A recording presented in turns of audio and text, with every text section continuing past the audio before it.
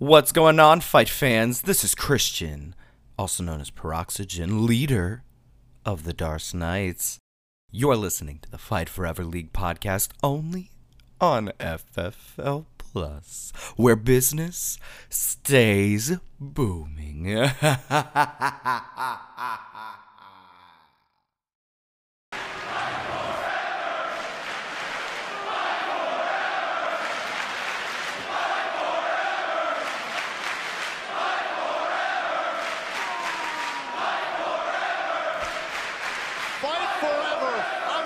This is incredible.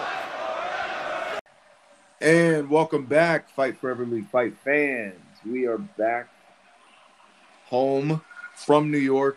What an incredible event we just saw, UFC 268. And might have spoken too soon because we're not all back. John, I understand you're still in the Big Apple. That's right, Max. It took a few extra days to recover from 268. What an event we had. Just took some time, made a trip out of it. And I'll be coming back.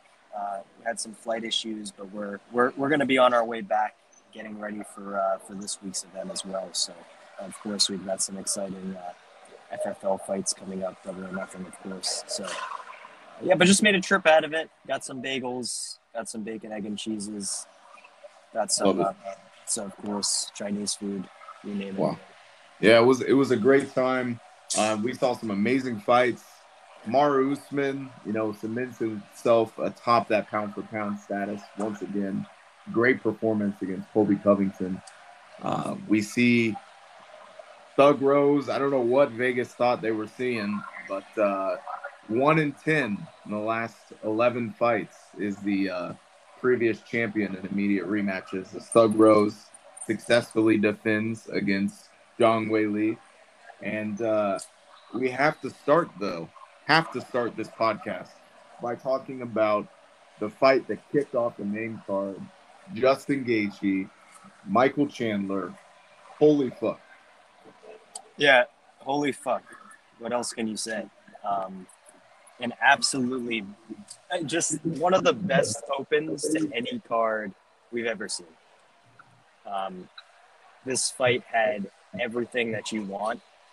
As someone who is super passionate about stand-up and the striking aspects of the UFC and just MMA in general, this had everything you wanted. From the opening bell, Max, we talked about it, and I'd love to get your take on this. I didn't get a chance to talk to you because we were both holding our breath during the fight. But first thing that happened, I called it last week. Gaethje throws a leg kick, and does that count as Chandler stepping back, or what are we doing with the whole prop thing?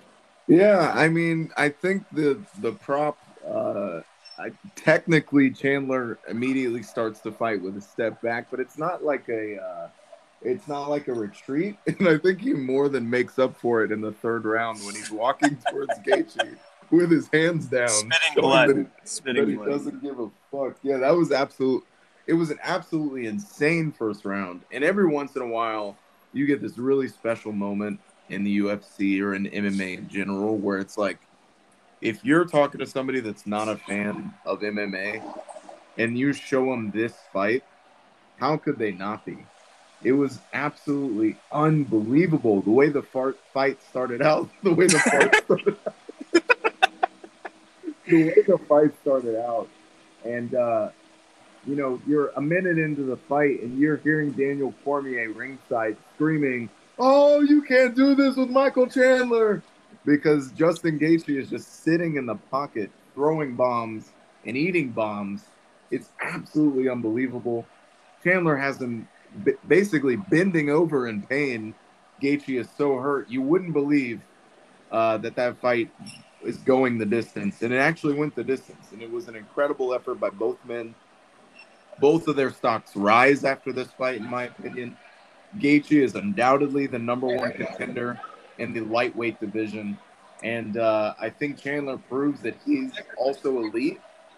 He's just not quite at the level of Justin Gaethje right now. And it's a sight to behold, this stacked lightweight division, John. Yeah, you said everything there, Max. What an unbelievable division we have right now. We have a division that you could argue anybody in the top five would be worthy of a title shot, outside of losing the previous fight. But Justin Gaethje was in a world of hurt in that first round. He was damaged badly, and you could tell Michael Chandler.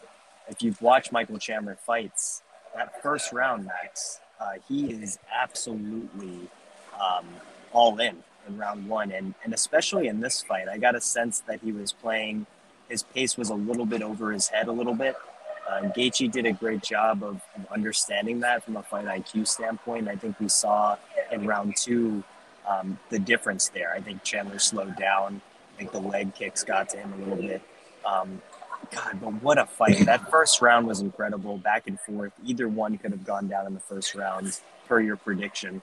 But it didn't happen. And then Justin started to pull away in the second round. And then the third round, honestly, one of the craziest displays of toughness that I've ever seen out of a fighter is Michael Chandler getting hit with uppercut after uppercut, spitting blood onto the canvas, literally spitting it, and then putting his hands up like, is that all you've got? To the most dangerous man in the lightweight division is iconic. Honestly, I couldn't believe it. I couldn't believe he was moving forward like that and just eating everything that Gaethje gave to him. One of my front runners for fight of the year, honestly. Yeah, I don't think it's going to end up being that close. It was an amazing performance again by both guys. Chandler, heart of a champion, the way he was able to get up after that second round knockdown, it looked like he was out of there. Gaethje hits the uppercut, follows up on the ground, and somehow Chandler survives and is able to last. But an incredible fight that I think really set the tone for the entire rest of the card. We saw an incredible fight between Burgos and Billy Q. Honestly, I think the performance by Gaethje and Chandler caused everybody to kind of raise the stakes, if that makes sense. It did, and had it not been for Gaethje and Chandler kicking off the card, Max, I think this Shane Burgos and Billy Q match is right up there with fight of the night. I mean, this fight had a ton of back and forth moments. Billy Q looked unbelievable in the first round. The speed difference was off the charts, but it ultimately came down to that calf kick. Billy Q's lead leg was completely damaged. Mangled. He had drop foot at one point, especially in the third round. He couldn't get the foot off the canvas, and it kind of changed the complexion of the entire fight. But honestly, outside of that to kick off a card with that kind of fight really took some of the allure away from these two. But they put on an incredible performance. Yeah, they had a nice performance. Chito has a great performance. He's got the viral knockout of Frankie Edgar in New York. Old man face. The old man face. It doesn't even look real. It looks Photoshop. Excuse me. Hello. Recording a podcast here. Thank you. But the face doesn't look real. The Anderson Silva front kick, the Lyoto Machida, whatever you want to call it, drops Edgar, and Chito picks up a big win in the bantamweight division. And then we got, Thug Rose back in the octagon, back against Zhang Weili. And this was an incredibly close fight, John. It was an incredibly close fight. I know we were split on the podcast about who was going to win this fight. And the odds makers in Vegas had Weili as the favorite going into this fight. Understandably, you could absolutely make the argument that she should have been favored based on her resume, but in my mind, I can't believe the disrespect that Thug Rose got heading into this fight. Clearly, Vegas thought it was a fluke that she won this title, and Yep. she proved on Saturday, Max, that it was not a fluke, and she is absolutely getting better. She is a better version of the fighter that she was in her previous title reign, and beating Weili Zhang, who is one of the best strawweights of all time twice in a row solidifies that for me. Yeah, it was a really great performance by her. I think we head into that 5th round 2-2, and Thug Rose does exactly what she needs to do. Gets the spear, gets top control, and basically controls that entire 5th round to, cement another great championship performance. And I think that's that championship medal we were looking for from Rose. And, I think Carla Esparza is probably next for Rose. I would like to see Carla Esparza and Joanna Jędrzejczyk end up on the same card. Maybe Joanna against Wei Li 2, Carla against Nama Yunus 2. I think that on the same card would be really cool. And then I think the person just on the outside that's looking in, and I think you could see find her way into one of these fights, either the fight with Joanna or the title fight even, is Marina Rodriguez, coming off of a big win as well. But the strawweight division is absolutely stacked. And I mentioned it before, I could also see Wei Li maybe moving up to flyweight. The weight cut's a little tough, and I think that she would do well at 125, where Shevchenko doesn't really have a ton of challengers. I think that's a great assessment, Max. I know Wei Li is very confident in her ability to stay at strawweight. I think she'd be a very tough beat at flyweight as well. We'll have to see. We'll have to see what happens. It's tough in these scenarios, and we saw this recently with Corey Sandhagen, is coming when you lose 2 fights back to back, albeit razor thin margins sometimes. It's really tough to make a case or an argument for how you get back to the top. I mean, we were just talking about that with Corey, and now we're talking about that with Wei Li. This performance from Wei Li was fantastic. First 2 rounds, she looked great, especially that first round attacking the leg.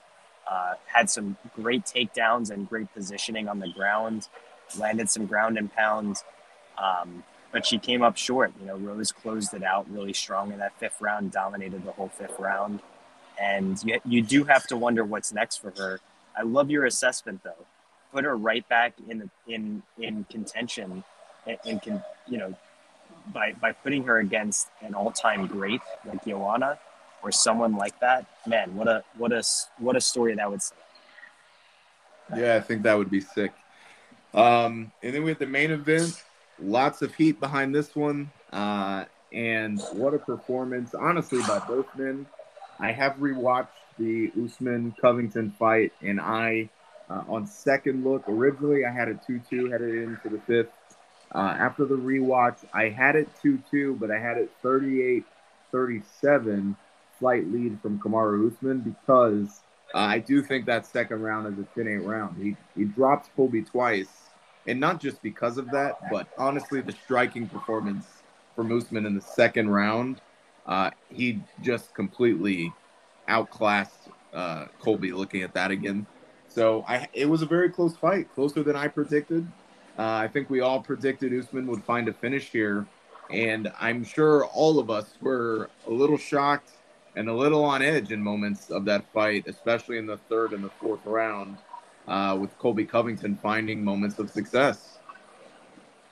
Yeah, and I think what we saw in this fight is a very, very composed and a very deliberate fighter in Kamaru Usman. We saw our Colby Covington, who that first round, you can certainly argue could have gone either way. I too, Max, had round 2 as a 10-8 round. I think the damage and the two knockdowns, hard to argue that it wasn't that. But Colby, I don't know what happened, but that woke him up, man. I mean, he was so tentative. He was flinching a lot from the feints from Kamaru. You could tell that he was absolutely scared of the power. But that woke him up, and he started to gain a lot of confidence when Kamaru would go in, disrespecting his power. And when they were in close and he was making it a little chaotic, for lack of a better term, Colby found the most success that he had in the fight was inside close, getting Kamaru off his rhythm, making Kamaru brawl with him. And I do feel like, even though in the numbers you may not see it, I think Colby definitely touched Kamaru in this fight. I don't feel like Kamaru was in a lot of trouble at any point, but there certainly was a liver kick there later in the fight that absolutely had Kamaru hurt. But man, he's just such a good champion. He really is. I mean, he did such a great job of composing himself, not overextending himself, not making a mistake. And he is the pound for pound best fighter on the planet right now. It's hard to argue any other way. What a fight this was all the way to the end. Got to give a lot of respect to Colby. Looks like he broke his foot in the fight at some point. That was kind of confirmed at the press conference. Yep. Max, I was also really impressed with Kamaru's kicking in this fight. It's not Yeah, something that way we've better seen. kicking. Yeah, it's not something we've seen from him, but obviously the work with Trevor Whitman. I don't know if maybe because he was getting an opportunity to have a training camp at the same time with Rose and Gaethje, maybe some of their stuff kind of fed into his game plan. But the kicks to the body, landed 41 kicks to the body. And just super, super, super impressive with Kamaru and his kicking. Yeah, can't say enough good things about Kamaru. I think it's important to note he's only on his 4th fight under Trevor Whitman's tutelage, right? So it's still really early in that relationship, and he's still improving so much that I wouldn't be surprised if we see even more improvement from him in his next fight. A lot of hubbub, a lot of commotion right now in the MMA world around Kamaru Usman, as he's now 15-0 to start in the UFC. And you got to think, that 16-0 record that Anderson the Spider Silva has is definitely something he's looking forward to. Dana White calls him the greatest welterweight of all time. I think obviously it's his job as a promoter to say that. There's no more money to be made off of GSP, who I think is the greatest welterweight of all time. But Kamaru is definitely starting to make it an argument, man. He is just out here competing at a super high level against really great people, right? If Kamaru Usman was not alive and not in the UFC, I think Colby Covington would be reigning over this welterweight division. But Kamaru's a thing, so unfortunately it's not going to happen for Colby. I think his next fight is likely Leon Edwards if Edwards gets the win over Masvidal. I do think there's a chance they throw it to Boers. I think that would be incredible to see the Wolf in there. I don't know exactly what's next for Kamaru, but great things, man. He's an absolute monster in there. Yeah, I mean, I am definitely partial towards George, considering the extent of his career and how he came back from some of those fights and just looked completely better in every aspect of his game. Beat some of the greatest fighters of all time in that welterweight division, and also GSP I don't think gets enough credit for fighting kind of the old guard and the new guard. He clearly did that in beating Matt Hughes and some other fighters early on, and then going on a torrent run of the Carlos Condits and the Johnny Hendrickses and the Thiago Alves, and Absolutely. he just went on a tear. So I'm still partial to GSP, but Kamaru, when it's all said and done, he could obviously make a very, very good case for that, and then some. I'd love selfishly to see Kamaru test himself at a different weight class. I think George did that later in his career, and we kind of cemented his legacy, beating Michael Bisping for the middleweight championship. I know they've said, they don't want no point in having 2 titles around one Nigerian's waist when you can have 2 Nigerians representing UFC gold, but it'd be cool to kind of see a super fight like that, but I understand the reasons why they wouldn't want to fight each other.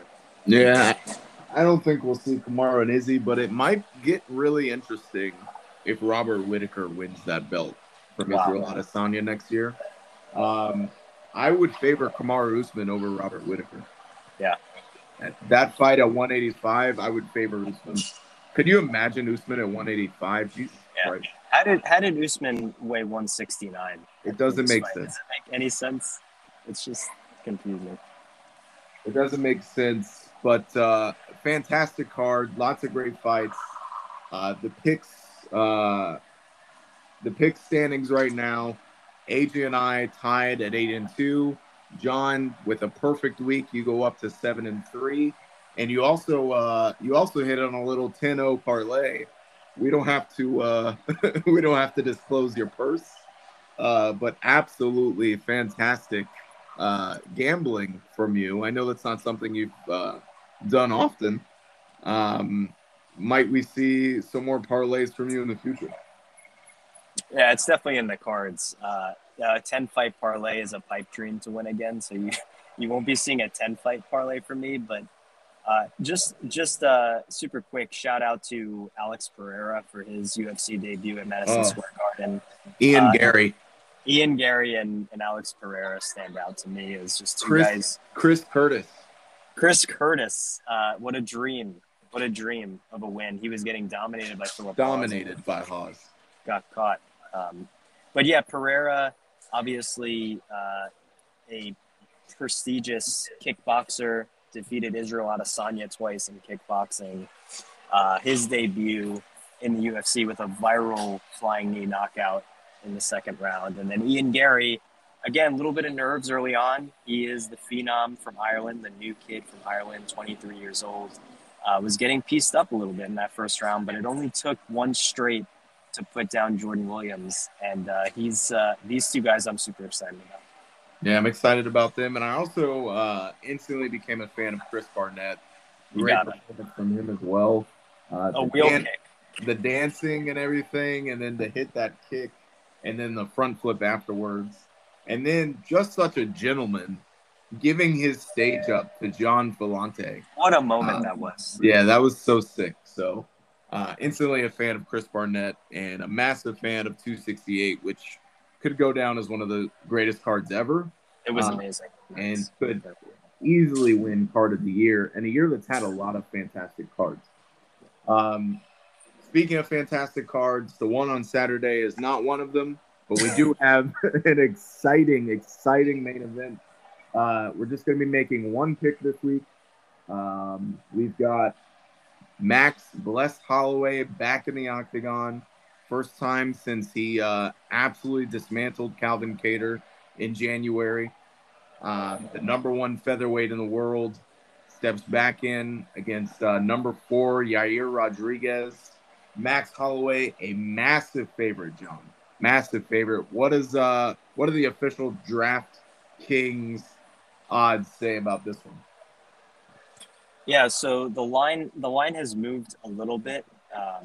At the beginning of the week, Max Holloway was, I think, like a minus 400 favorite. The current line for Holloway and Yair, I'm pulling it up right now. But in my mind, it makes a lot of sense. I mean, there's been no one outside of Alexander Volkanovski who has been able to give Holloway any trouble whatsoever. And it is an interesting matchup on paper, there's no doubt. Because Yair is just such a exotic and skilled fighter. But I just don't see Yair being able to touch Max Holloway, and I think that's the biggest issue is, can you touch him? Yeah. Calvin Kattar's one of the better boxers in the UFC, underrated in my opinion, and he couldn't do much of anything against Max Holloway. It was scary, honestly. Yeah, it was, and I think the layoff is definitely part of the reason for the line moving so much here. I mean, you're out of the octagon for 2 years, and you're stepping up against Max Holloway, who is ascended to, this different level than he was even the last time you fought. And the last time you fought, Max Holloway was the undisputed featherweight champion and one of the best featherweights of all time. And he's at a way different level than he was 2 years ago. So, yeah, I think that line's up over 600, isn't it? Minus 600 right now. I could see it pushing 700, 750 by the time we get the fight off. It's not profitable to bet at that point. It's not profitable at all. But let's talk a little bit about that fight, Max. I'm curious to get your thoughts. What do you have to see from Max Holloway in this fight to put him back in a position? Obviously, with a win here, he's in line for a title shot. But what would you like to see as a fight fan, or as a fight maker, out of Holloway against Yair here? Yeah, I think more of the same of what we've seen from him his past 3 fights. 2 fights against Volkanovski and obviously the masterpiece against Calvin Kattar. I expect to see a lot of strikes, a lot of volume. I don't know that he's going to break his record that he set against Calvin Kattar. Against Yair, Yair is obviously a very skilled striker in his own right. I like to see Max really set the tone with this one. Definitely work his jab. And you know what I would really love to see? I would love to see Max get a finish. Not Yeah. known for finishing a ton of fights. I think that would really set up a lot of interesting possibilities for Max, is if he's able to get a finish in this one. But I expect ultimately that Max Holloway wins this fight. More than likely, decision, maybe a 4-1, maybe a 50-45 kind of drubbing of Yair Rodriguez, and not taking absolutely nothing away from Yair. And I could possibly see him winning a round, but yeah, I think we'll see a fun fight. That's just another classic Max Holloway, great performance. Yeah, last finish was against Brian Ortega, UFC 231.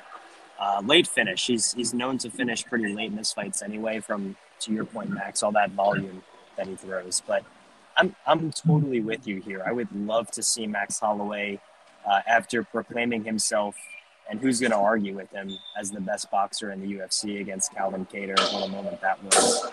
But I'd love to see. Excuse me. Thank you. I'd love to see Max Holloway get the finish here and really put the pedal down and just give us a little bit of a different look heading into what could be a trilogy with Alexander Volkanovski. If he could get a finish in impressive fashion, maybe catch Yair, man, that would set up maybe a different narrative heading into a deserving title shot, wouldn't you say? Yeah, absolutely. I think it's interesting to note how easily Max Holloway handled Brian Ortega, and how Volkanovski found himself in some trouble against the exact same fighter. I would love to see Max Holloway get a lot of momentum here and go for a win. And earlier today on the MMA Hour, Max Holloway actually alluded to possibly looking at some other fights. He currently has a win over Charles Oliveira. That would be extremely interesting. I've always wanted the rematch versus Connor. I think that kind of looms out there. So interesting to see what happens with Max. I'm just a massive fan. He's one of my favorite fighters, and I can't believe we're just going to see him in a few days, man. Yeah, can't wait to have him back. All right, so we're both picking Holloway. I've got him winning a decision. John, how about you? Yeah, just the fight fan in me, just the analyst side of me says it's a decision, and it's a unanimous decision for Max Holloway. But I'm going to say second round knockout. Oh, wow. I'll say TKO for Wow. Max Holloway. I just really want to see that from Max. I think Alexander Volkanovski has gotten so good in the last 2 years, and really seems like he's gotten exponentially better from those 10 rounds he had with Max Holloway back to back. Yep. The fight against Brian Ortega was absolutely incredible. I think that level of Alexander Volkanovski against the same Max Holloway that he saw 2 years ago, I think it's a real tough fight for Max Holloway. That being said, if he can show that he has some power in those hands and those legs, I think it makes a really exciting build-up and fight. 100%. And I think now's a good time to pivot. Let's go ahead and head back to the FFL, and let's head specifically to the massive Double or Nothing pre-show.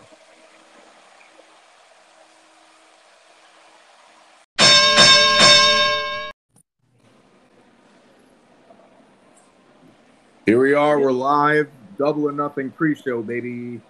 That's it. Let's go. Double or Nothing. It. Double or Nothing buy-in. The pre-show is live, folks.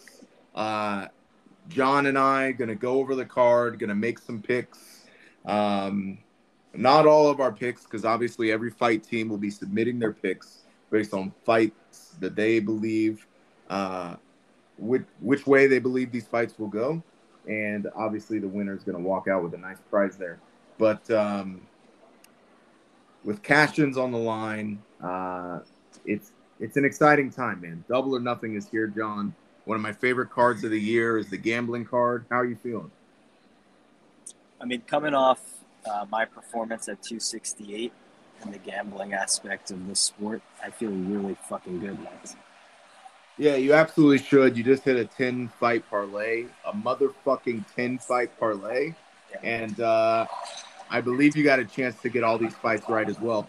So here's how Double or Nothing is going to work. Some breaking news here in the FFL world. We've got a lot of fights on this card. Some of the fights are going to take place the way fights have been able to take place, which is you just get the fights in whenever you can by the due date.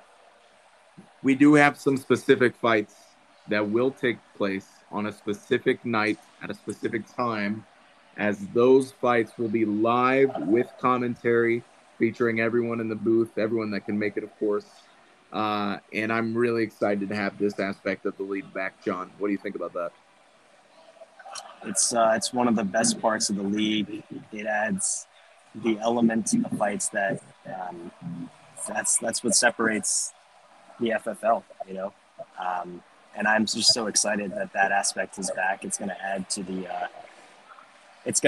every facet of the fight. So yeah, let's go. Yeah, let's go. We're just going to jump right into it. We are going to start with the fights on the main card that can take place at any time.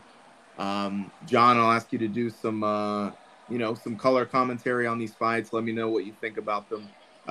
And we'll go a little more in depth with these fights because, of course, they may not happen live. Not saying that somebody won't be on to watch them or on to commentate them, but they are not taking place specifically on that night. And we'll start with Megan Anderson making her debut for the Savage Joes against Jessica Eye. Yeah, Jessica Eye, of course, not seeing a ton of action from both of these fighters. Megan Anderson has been begging the Croatian Commission for a fight for what seems like an eternity now, and is going against Jessica Eye. Christian has had a great inaugural season for himself in the FFL. And for me, this is very simply a stylistic matchup that I think Jessica Eye is going to win. You know, I think that if there's a way to get inside the range of Megan Anderson and control the pacing of the fight, that's Jessica Eye.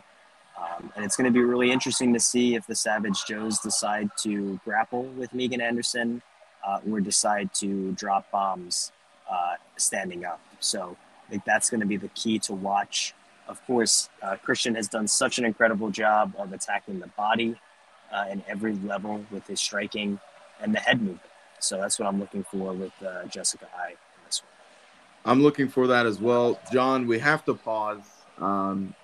There's been a major drop in the FFL. Darce Knights, one of the coaches from the Ultimate Fighter, Anderson Silva, has dropped something, a SoundCloud. I'm not sure what this is. Let's take a moment here. Let's pause. Let's listen to it, and we'll get our thoughts live here on the pod. Fuck being on some chill shit. We go 0 to 100 DC real quick. He be on that talk to pay the bill shit, and I don't feel that shit, not even a little bit. Oh Lord, know yourself, know your worth, DC. My actions being louder than my words, DC. How you wanna fight but still coming down to earth, man? If you wanna do it, we can do it on my terms. Listen here, boy, my divisions are the best. Shout out to the Knights out here holding down the rest. All up in my phone playing audio from last fight. He gets real upset when he remembers how it ends, dog. He gon' see some shit that he don't wanna see. He ain't ready for it. If I ain't the greatest, then you lying on me. Yeah, that mean I'm way up. Yeah, the mat ain't friendly, but that's where he lay up. The shit a motherfucking layup. I been Steph Curry with the shot, been cooking with the sauce, Chef Curry with the pot, boy. 360 with the kick, boy. Hey, Who the DC think he is, boy? Darce Knights, man, we really with the shits, boy. Yeah, really with the shits. I should probably sign a hit, boy, cause I got all the hits, boy. Yeah, fuck all that silver, gotta chill shit. I be on my prime silver drill shit. Yeah, fuck all that talk to pay the bill shit. Yeah, I'm on some DC pays my bill shit. All up on TV, he thought it'd make him richer. It wasn't paying him enough, he needed something quicker. So now he all up in his basement, putting working on his phones. Either that or begging Max to be his babysitter. Man, it's 2021, I gotta paint the picture. Comeback season in the works and now I'm thinking bigger. I got Christian in the studio every night, late night. Thankful for that shit, he wanna make me bigger, get me richer. Oh Lord, got a whole lot to show for it. I mean, we could really get it, we could go for it. I'm just here for the belts and the crowds, dawg. Don't make me kill one of the goats for it. I run this shit, they like, go for us, run for us, run for us, go for us. Yeah, I mean, you already fought for us. Damn, Silver, what's one more fight for us? Oh Lord, who else scrapping like this? They ain't make me what I am, they just found me like this. I hit heavy, win heavy. Since my coach joined the league and made a plan to come and rescue Andy. Now I show up. Valuable lessons, easy time to grow up. And stop talking real loud. I did it to you then and I'll do it to you now. I go 0 to 100 DC real quick. Real quick, Darce Knights on that real shit. 0 to 100 DC real quick.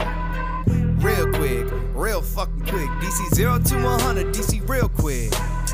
Real quick, Darce Knights on that real shit. 0 to 100 DC real quick. Real quick, real fucking quick. DC? I have no words. Christian, absolutely hats off to you. That was phenomenal. Wow. There was a lot said. There's a lot said there about DC. What a comeback! What a comeback, DC. We thought DC earlier in the week put the Darce Knights and Anderson Silva into a difficult situation, maybe put them in a grave early. This response is absolutely incredible.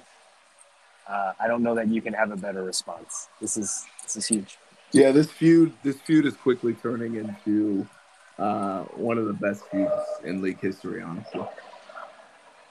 Absolutely incredible.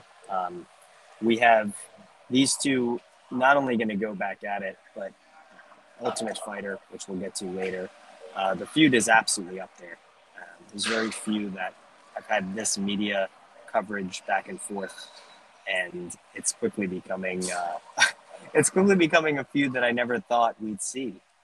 But it's happening in real time, and man, the heat is very high right now.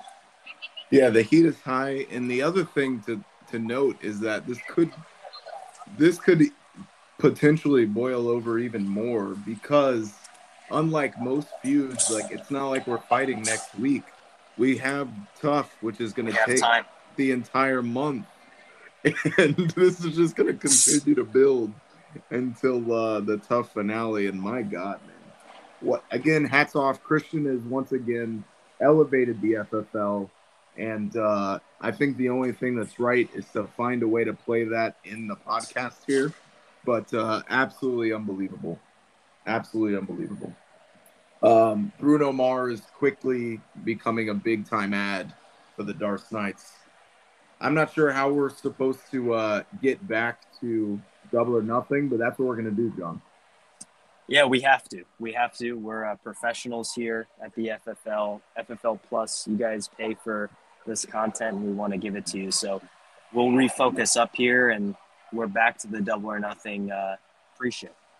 Yeah, so we have Anderson and I. Next up, Sadiq Yusuf versus Korean Zombie. Yusuf making his debut as part of the Savage Joes as well. And he's going to be taking on Korean Zombie, who's had some tough fights so far. But an interesting matchup in the featherweight division, John. Yeah, a very interesting matchup. And these two fights that we're talking about right now both include the Savage Joes, who has been away from the league for a little while, managing some things and having some issues internally. And I know that he probably is looking forward to getting his fighters back in there and making a big impact But ring rust is a real thing, especially as a fight coach. I know that. I've been in situations where I've had to step away and come back. It is not easy to do. Korean Zombie's been active. He's a tough son of a bitch. The fights that he has been in have been tough fights. And I think Korean Zombie breaks through here. Wow. Yeah, I do. I think he gets the win. That's big time. I think this is a great matchup here. Yusuf, making his debut. I'm gonna go with Zombie as well. I think the experience pays off.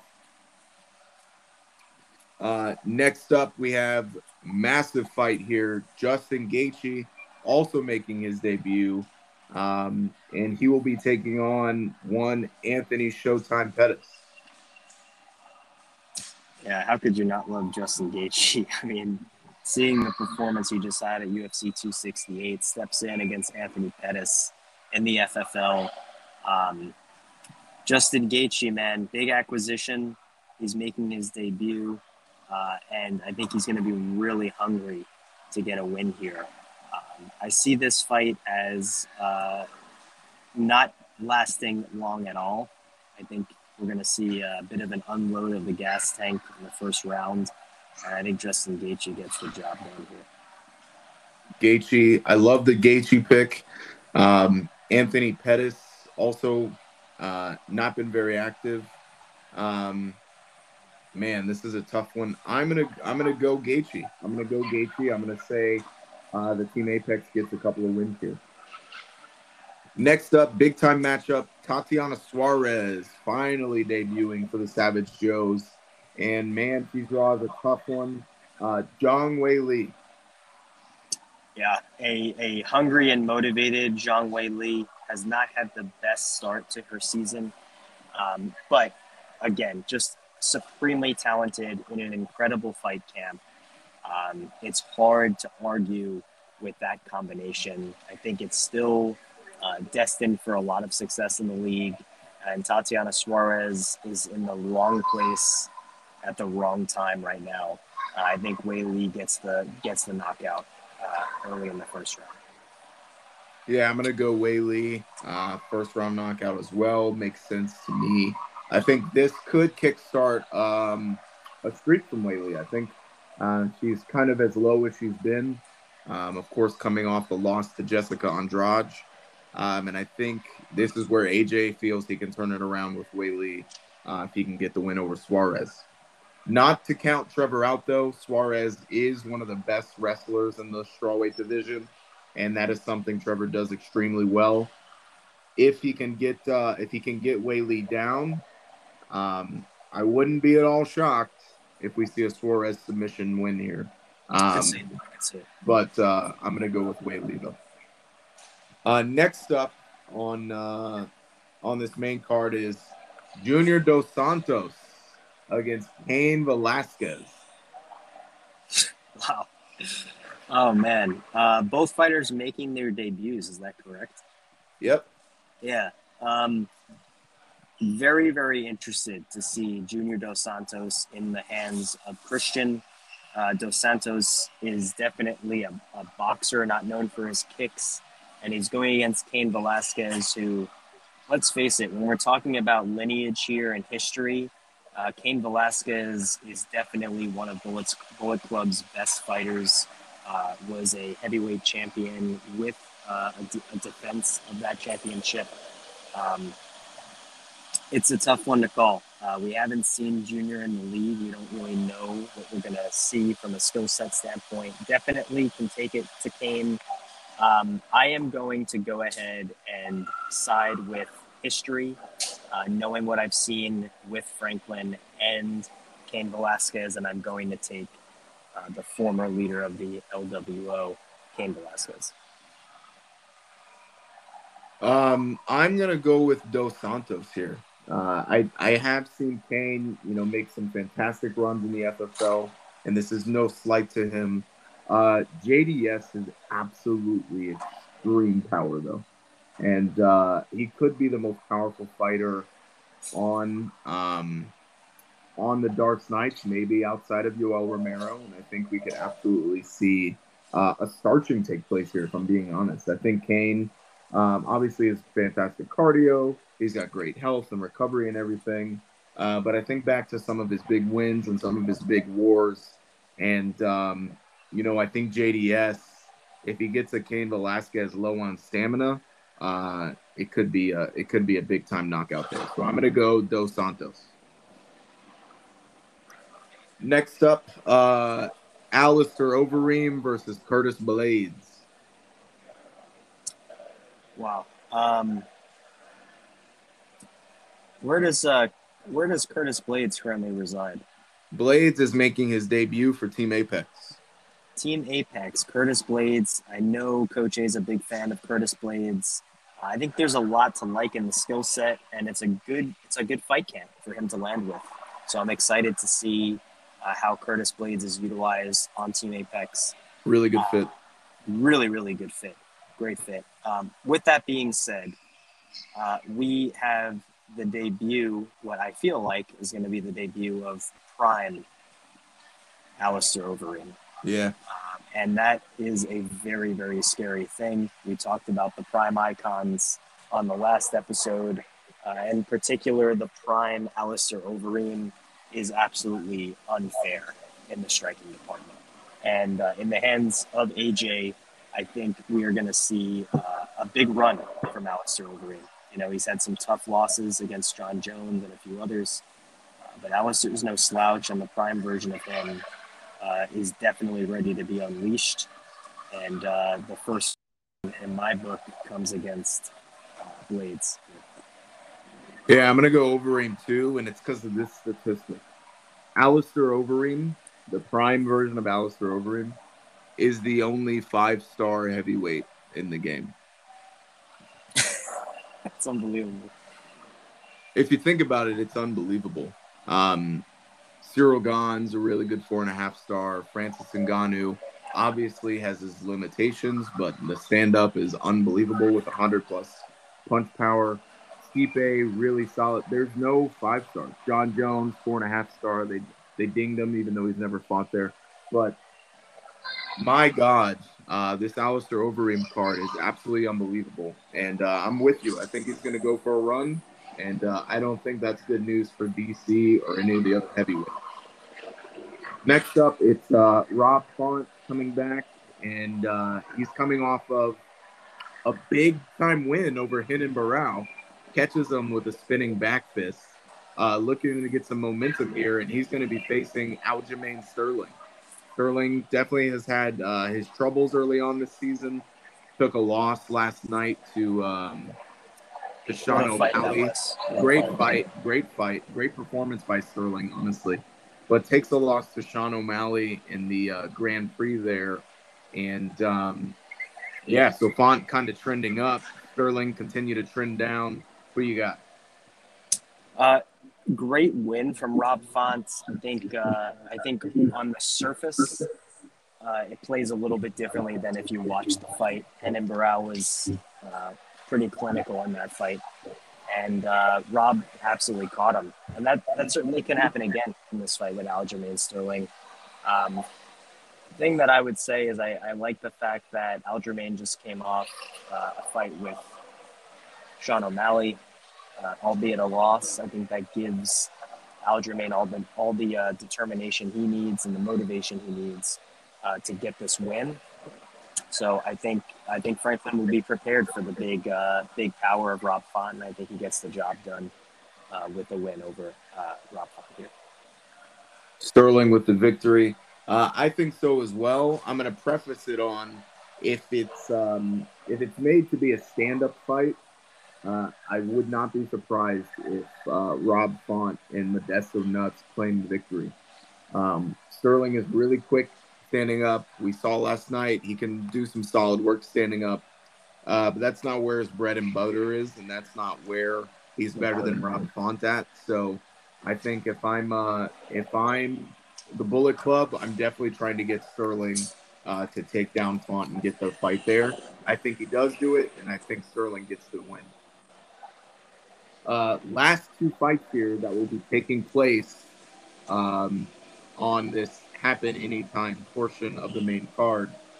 We've got Jose Aldo versus Barboza. Great matchup. Couple of Brazilians. Edson Barboza taking on the legend Jose Aldo.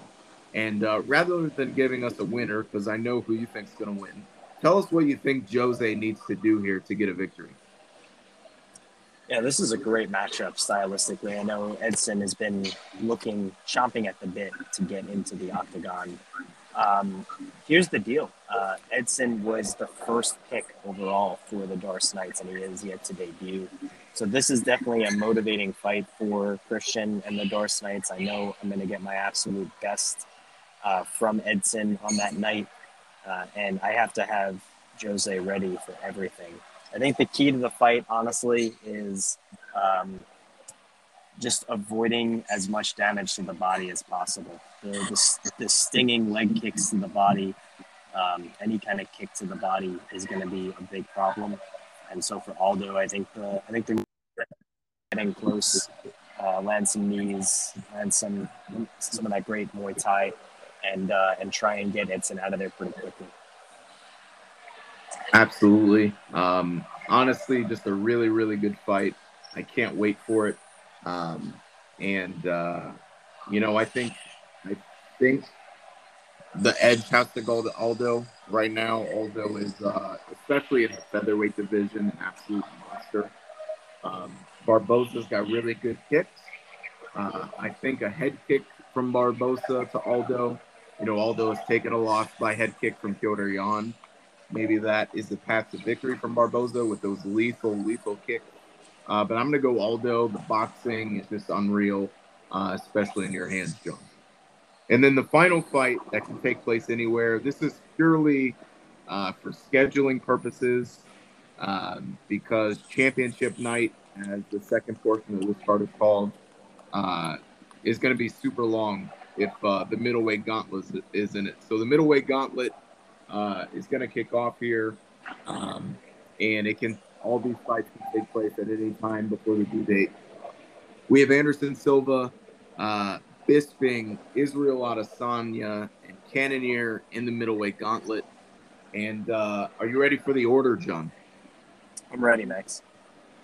Yeah, so the order of entry here is Anderson Silva, Michael Bisping, Jared Cannonier, and Israel Adesanya coming in last, getting the money spot of the gauntlet. First, your reaction on the order. Disappointed is the first word that comes to mind. We know what Izzy is. He doesn't need any extra help, especially being the reigning, defending, and undisputed light heavyweight champion. But he draws the top position, the money position, as you said. Anderson Silva going in first. Unreal. Also Prime Silva. Prime Silva, that sticks out to me, absolutely. Of course, you've got Prime Bisping in there. Yeah, I think no matter what the order was going to be, it was going to be exciting. But, man, it's tough to see Izzy in there last. That's what I'll say. Yeah, tough to see Izzy in there last. Tough for Jared Cannonier to be in this thing at all. 5-star Silva, 5-star Bisping, 5-star Adesanya, and my backup middleweight. What a story that would be. Yeah, it's tough. Honestly, this is a really tough sledding for Cannonier. I'm just expecting to get starched by one of these folks, but great lineup there. Hard to pick a winner. I think you've got a couple of crazy stories. If Silva is able to outlast this gauntlet, unbelievable. And we know, of course, Hamza Chimaev awaits the winner. So we will see what happens with that. And now we move on. The second portion of this card, championship night. The night is yet to be determined. We will be figuring out some people's schedules and what night works best so that we can get at least everybody involved in these fights on. And in between there, if we need to find some people to commentate, we can. But if we can get the entire league, obviously that would be exciting to have everybody on like the good old days. But kicking off championship night, the first fight we're going to see is a couple of legendary welterweights. Prime GSP makes his debut against ruthless Robbie Lawler, coming off the big-time win over Tony Ferguson at Halloween Havoc. Again, not going to have you pick here, but tell us what about Robbie Lawler makes him special. Yeah, it's what a story this has been, right? Getting Robbie Lawler back in the FFL, and him coming out of retirement was special enough. But when he beat Tony Ferguson, it feels like destiny for him. You know, it feels like he's called to do this. He's called to return to elite status and reclaim what is rightfully his. And what else can you say? The way that he broke onto the scene last season, the one-day contract, from one-day contract, not being able to feed his family, to undisputed champion, and then retiring into the sunset undefeated, and then coming back this year, beating Tony Ferguson at Halloween Havoc. Absolutely incredible, man. And now he draws Prime GSP. It's definitely a fight that I'm excited for, but I'll tell you, the allure and the mythical creature that is Robbie Lawler is definitely giving us a lot of anxiety over here at the Wolfpack, simply because of the history behind him and what he's been able to accomplish. And of course, this isn't a Robbie Lawler that's with a different fight camp. This is the Robbie Lawler that is with the guy who gave him that chance last season in Franklin and the Bullet Club. And I think that adds to the motivation here. Absolutely. Lawler, a ton of power, we know. GSP just got even better. 5 stars in the welterweight division, as he always should have been. And I can't wait to see this one. Talk about fireworks. It's going to be very exciting. Next up, Dustin Poirier makes his debut for the Bullet Club. And he's coming against Islam Makhachev, making his debut in the league. And he's got Hasbulla in his corner.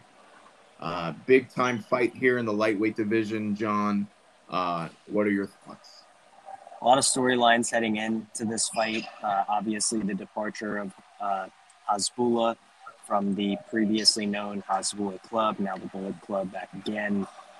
And the fact that he's going against his old team and is signed with the new protege in Islam Makhachev. A lot of great storylines here.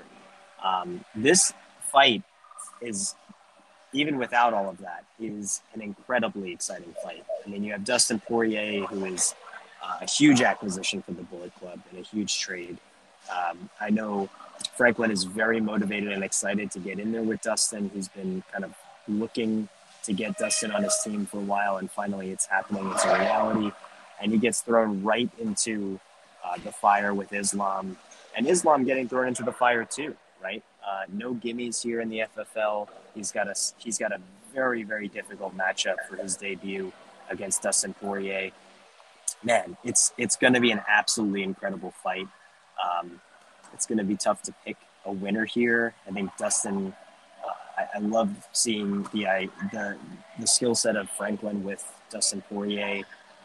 But I think the reps that the corporation has gotten in with Khabib is going to pay dividends in this fight. I think it's a very similar skill set, very similar fighter.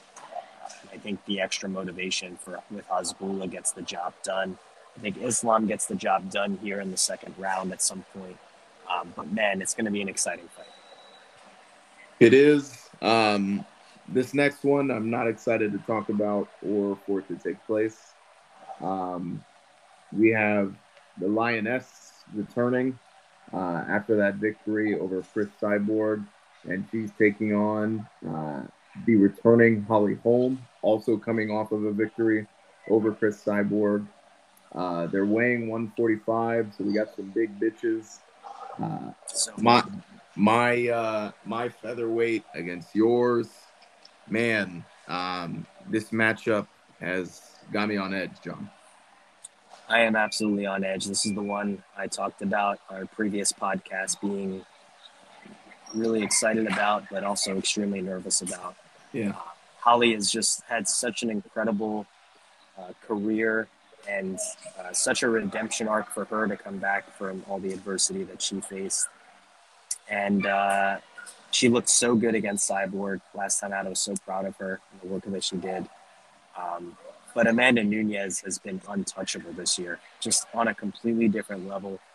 And it's going to be really, really tough to beat Amanda Nunes. She is absolutely reigning, defending, undisputed, and has been for a while now, and has showed that in multiple fights. So it's going to take everything Holly has to have a chance against Amanda Nunes. Definitely not one that I'm super looking forward to, but it's got to happen. These are the two best featherweights in the world, and they have to fight. And Holly is extremely motivated to get the job done. Yeah, absolutely. And I think shades of what we just saw at 268. Nunez Holm very well might actually kick off this portion of the night, just to give us some separation between this fight and the main event that we're going to talk about in a minute. Next up, Kamaru Usman versus Nate Diaz 2. Their last matchup was fantastic, went almost 5 rounds at Money in the Bank. John, talk to me about this fight. Yeah, it's a fight on paper. The first fight, you did not expect almost a 5-round fight out of these two. But Nate Diaz has been so tough this year. Just a great, again, former champion, no slouch. Savage Joe's has done a great job of having him ready. And Kamaru Usman, what can you say about this guy that hasn't already been said? Consummate champion, truly getting better and better. Max has done a great job with his fight camps and training camps to get him ready and have him ready to fight in any element. And I think this is the best Usman we see so far this season. I think he is going to have the motivation to make sure everyone knows where the rankings are in the welterweight division and where everyone else is. And I think this is a statement win for Kamaru. I think he gets the job done. I think he gets it done in the second round against Nate Diaz. That would be I believe, his second or third successful defense. Let's look at the champions here. Welterweight, he has that would be his second successful defense. He won it, of course, from Nate. Defended it against Leon Edwards at Night of Champion. That would be a big win here if he can get another defense. Next up, the light heavyweight championship. It's a 5-round stand and bang fight between two of the greatest kickboxers that are in the UFC, Israel Adesanya and Gokhan Saki. Does Saki pull the upset, John? Wow, this is probably one of the toughest fights to call on the card for me. And the reason for it is because we didn't see a lot of Gokhan Saki in his first fight against Anthony Rumble Johnson. Obviously, a viral knockout, absolutely clinical, took 3 strikes to knock out Anthony Johnson. But we really don't know the extent of Gokhan Saki's combinations or his striking style or his movement, because it was over so quickly. I think what we've seen from Israel Adesanya this season has been a really nice progression. Did not start off very well, obviously, and AJ's done a great job of honing in on Izzy's skill set and getting him the right training partners around him at the Nation of Domination. And he had an absolute incredible fight with Daniel Cormier for the light heavyweight championship that really showed me a lot about how far Izzy has come with the Nation of Domination. And so it's going to be really interesting to see him at his best weight class. At light heavyweight again here against Gokhan Saki. Yeah. I think this is going to be a really close fight, Max. I think it comes down to which fighter gets the counter strike in one of the later rounds to finish the fight. Man, it's tough. It's really tough. Yeah, I think an extremely safe bet is that one of these fighters is getting knocked out. Yeah. The fight is going to be a stand-up fight for sure. It's going to be pretty much a kickboxing fight. It's stand and bang. So yeah, but even if it wasn't, it was going to be. Yeah, it was for sure. I think this fight goes 3 rounds. I think it's going to be a 3-round fight. And I am going to err on the side, even though we've seen Gokhan Saki's meteoric rise here. I'm going to err on the side of the last style bender. I think he's going to go in knowing to be really cautious, and he is going to get the job done against Gokhan Saki and retain his title as the light heavyweight champion. Yeah, I think the size and the reach discrepancy is massive for Adesanya in this one.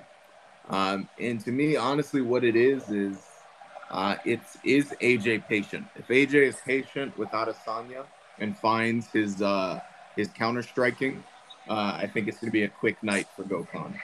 If we see Adesanya maybe try to get an early finish or show a lot of intent trying to blitz Gokhan, I think we could see a massive counter strike that actually allows him to pull off this major upset. But I'm going to go with Adesanya here. I do think we see a patient AJ, a patient Adesanya. And, man, I can't wait for this one, John. Same. Fight of the night potential for sure. Yeah, me and you in the booth for that one. It's going to be incredible. Yeah. And last but not least, Conor McGregor versus Khabib Nurmagomedov 2 for the vacant lightweight championship. This is the big one, man. I'll start things off just by talking about Conor, how good Conor is. He can quickly make up any ground in a fight. Even if you think you have a lead, he's 3-4 strikes to your skull away from having you not blinking, but badly damaged to a point where it feels like it's almost impossible to come back. The striking is good from basically anywhere. With head kicks and body kicks and leg kicks, the uppercuts, the hooks, the straight, the jab, the fucking Celtic cross. Conor is absolutely unbelievable standing up. He's unbelievable in your hands. And even though this is one of his worst divisions, if not the worst version of Conor in the game, he doesn't play like it. He basically is a 5-star fighter in John's hands, in your hands, man. And it's a beast to go up against. There's a reason he's only lost 4 or 5 times ever since you've drafted him. And it's he's the betting favorite, as he should be. He beat Khabib in the Dagestan death match.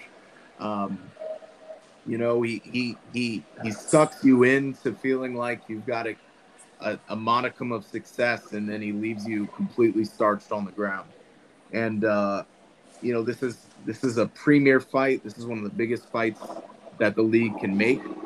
There's so much pressure on Khabib right now. I feel like there's a lot of pressure on both fighters, honestly. Speaking for my own, there's so much pressure. If he goes down and loses this fight and is, faced with being, without a win in the FFL, without a win in the lightweight division, without a win against Conor McGregor, it's going to take a lot of climbing up for him. We'll see. We got Prime Khabib stepping into this one. He's basically the exact same fighter, +1 in punching power, +1 in one other thing, and that's it. And we'll see if that little bit can make up a difference. My guess is going to be no, but I'm excited for this one as much as I'm not excited for it, and I wish it wasn't happening. Yeah, I couldn't agree more, Max. I think it's a fight that had to happen. It's after the Dagestan death match. We always knew that these two would be on a collision course back together. It was inevitable. And here we are at Double or Nothing, main eventing Double or Nothing, of course.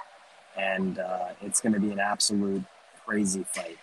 If any of you did not get a chance to watch the Dagestan death match, do yourself a favor. Go ahead and watch that fight, particularly that second fight. Absolutely incredible. It definitely is up there in the top 10, top 5 probably for the FFL. And these two are going to go at it again.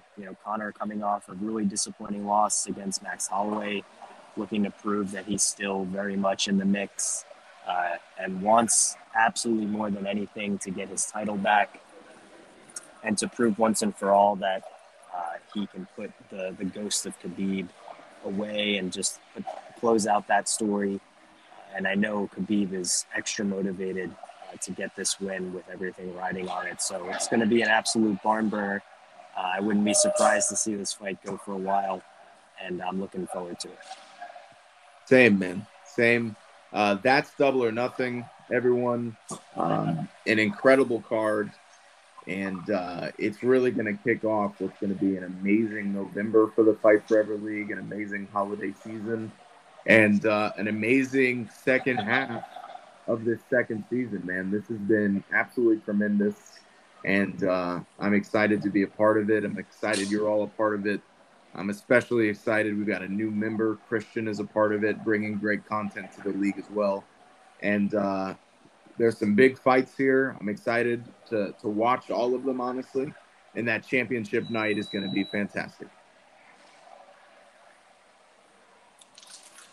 All right, John, we've got a pivot here. I feel like I need to take a breath after recapping that incredible card. There's just so much, you know. It's so much. So much. Man, I want to talk about TUF. I've got some news to break about TUF. Do you have anything before we go to that topic? No, I mean when you tease me and say that you have news to break about TUF, like how do you expect me to do anything? So please. Yeah, absolutely.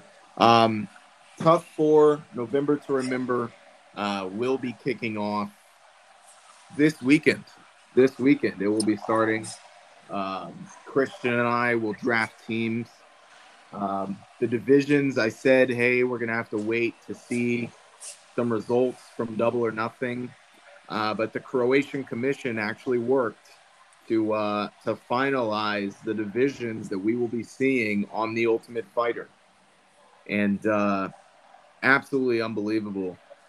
What we're going to be seeing here is crazy. I'm excited to announce to you guys.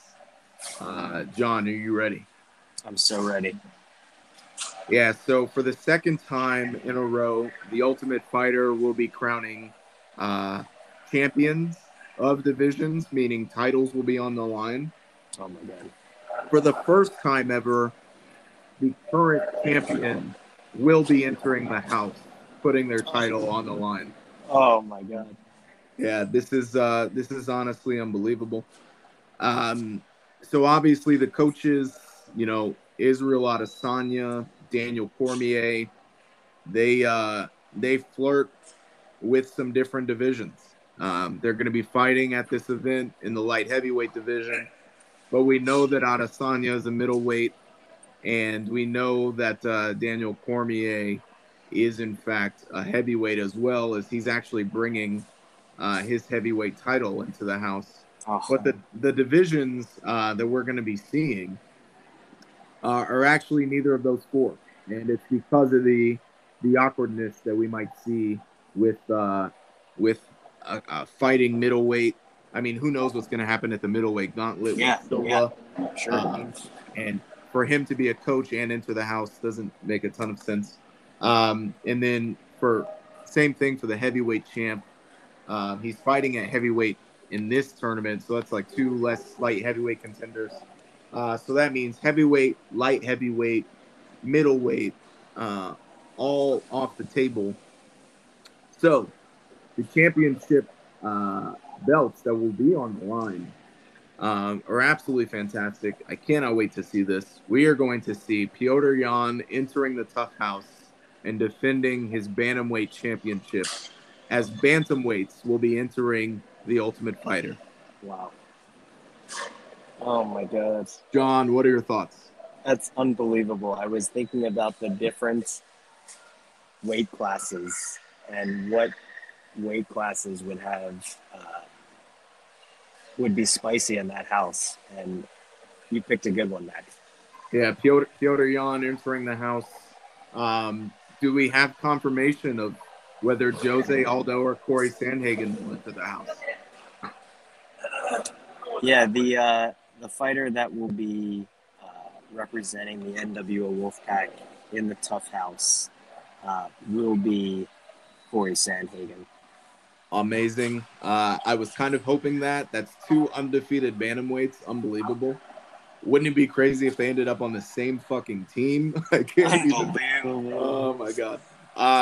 Big personalities entering the house. Marlon Moraes, 500 fighter, has some massive wins.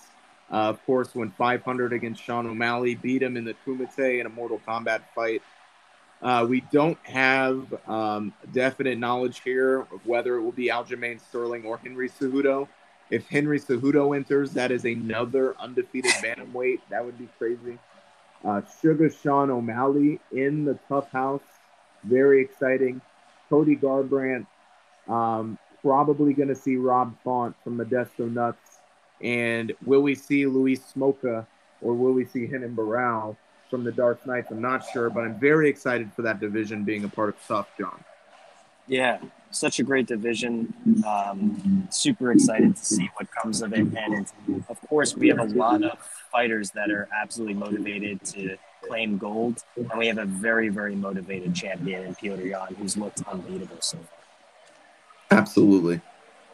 And the next division that is going to be entering the Tough House, also really exciting, and is honestly also unbelievable when you look at some of the matchups that we're going to see. Very, very exciting stuff. The craziness that is about to ensue when I inform you that the winner of the main event of Double or Nothing will be entering the house, John. Either Conor or Khabib Nurmagomedov will be entering the Tough House. Wow. As the lightweight division will be entering. And I have confirmation that if Khabib Nurmagomedov loses, he has informed me that he will not enter the house. So Wow. Okay. lots at stake. If Khabib loses, either Max Holloway, Tony Ferguson, or Islam Makhachev will be entering the house for the corporation. We won't know. Obviously, if Khabib wins, he will. You'd have to think, win or lose, Conor McGregor's entering for you, John. Yeah, without question. Yeah. This also brings big time personality Charles Oliveira. This brings likely Dustin Poirier, potentially Volkanovski, but you'd have to imagine Poirier. This will also bring Michael Chandler, who has just the one loss to Conor McGregor. And then this will probably bring Gilbert Burns. And then you'd have to think, I mean, there's so many choices for the Dark Knights. It could be Barboza. It could be Dos Anjos. It could be Masvidal that enter the house at lightweight. These two divisions, super exciting. I'm not extremely excited about the prospect if Khabib wins, that he immediately turns around and brings it into the house, and that means both of my champions are defending in probably the worst way possible. But it just brings a lot of fun to the league. So we will see what happens. Bantamweight, lightweight, bantamweight the male bantamweight's making its tough debut. Lightweight coming back for the second time. But it's the first time that we're having the champions actually enter the house. Yeah, absolute fireworks. I mean, lightweight division is going to be exciting. A lot of personalities there, and the element of having Khabib potentially in the house, or Conor, so with Conor again, could you imagine? Yeah. Just a lot of crazy things there. Yeah, and more news to come. We have the fact that, DC and Silva are the coaches. And the beef that is heating up there. We saw a diss track dropped by Anderson Silva tonight. I can't wait to actually see that matchup. That matchup will be going down as the main event of the TUF finale. Couple of changes to the TUF format. Obviously, it's not all happening on one night. Another change is that, John, I'm going to ask you to do the coin flip this week with me and Christian present. And the winner of the coin flip will actually be able to either decide the first fight in both the bantamweight and lightweight division, or will get to make the first pick, just the first pick. Wow. So tough decision there for the winning coach. I think that makes that decision a little tougher. Back when it was just first pick or first fight, maybe you're willing to give up the hammer to get the person you want on your team, but now you're either letting it ride on one person or you're choosing the first two fights, That's and big. only the second fight determining where the hammer lies. So very interesting there. Another change is that every week on the podcast, we're going to be recapping some of the events that have taken place in the house. And we're also going to be talking to the head coach of the undefeated fighters weekly on the podcast. Not the undefeated, sorry, of the defeated fighters weekly on the podcast. So as a fighter gets eliminated from TUF, we're actually going to be hearing from their head coach on the pod Oh, just I to love find that. out what's up with them, what's going on. And the coaches challenge will be back. Not gonna give away what that will be, but it will be happening sometime this month. You can look forward to that. And big prize for the winner of the coaches challenge. Won't be again disclosing that quite yet, but exciting news for TUF. How the format will go is once we have the teams drafted and once we know what coach is booking the first two fights, that coach will book the fights, and then those two fighters, those two fight camps will have 48 hours to get those fights in. If for some reason, life happens, obviously, we all have a lot going on outside of the league, and we need a slight extension, we can do that. But for the most part, I'm looking for, most of these fights done within 24 to 36 hours. If you need a full almost 2 days, that's cool. We will keep it moving as is. If for some reason a fighter is unable to make the deadline at all, even without a little bit of an extension, this is where we could see some fighters that have been eliminated from the competition return. Yeah, I'm super excited to see how that plays out. And of course, the extra layer of having the podcast going simultaneously with TUF just adds an extra element of staying engaged throughout the month. So I'm super excited. Yeah, once again, here at the FFL, we upgrade and update each of our cards. TUF has changed so much since the first iteration. It's really amazing. It's most people's favorites, and now the fact that it's going to be, a multi-week event is super exciting. I've got one last max bomb for you, John, unless you have anything else. No, I'm ready. I need to hear it. Yeah, so we actually I've got two more. So we recently heard the return of John Jones is coming soon as he's reinstated to the league. We have now actually formally agreed, the Croatian Commission, myself, that John Jones' next fight will be against the winner of the light heavyweight championship at Double or Nothing. And it will be taking place at pay-per-view 10 Bloodsport. You heard that right. Pay-per-view 10 is Bloodsport. Bloodsport returns.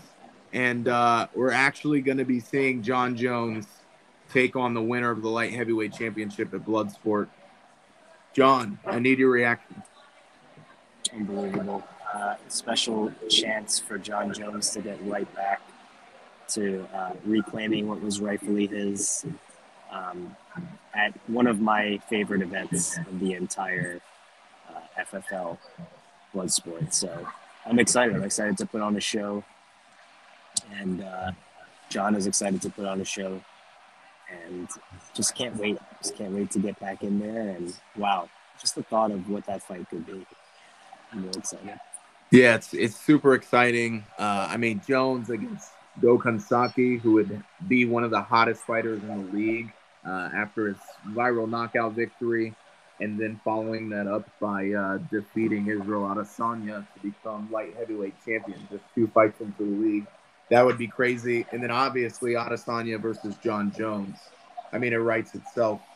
The last piece of news I have, the last max bomb before we leave this pod, is that a fight that was already announced, which was Dustin Poirier against Michael Chandler, has been canceled due to both men entering the house. We're unable to we're unable to come to an agreement there. I mean, we don't have confirmation that Poirier is entering. I would assume he would, but we do know that Michael Chandler will be entering the TUF House. So that fight has been postponed. So we needed a new main event. The Fight Night Return to Seoul, Fight Night Squid Game. More information to come on this card and what this is going to look like. But the main event of Fight Night Return to Seoul Squid Game is Cyril Gane.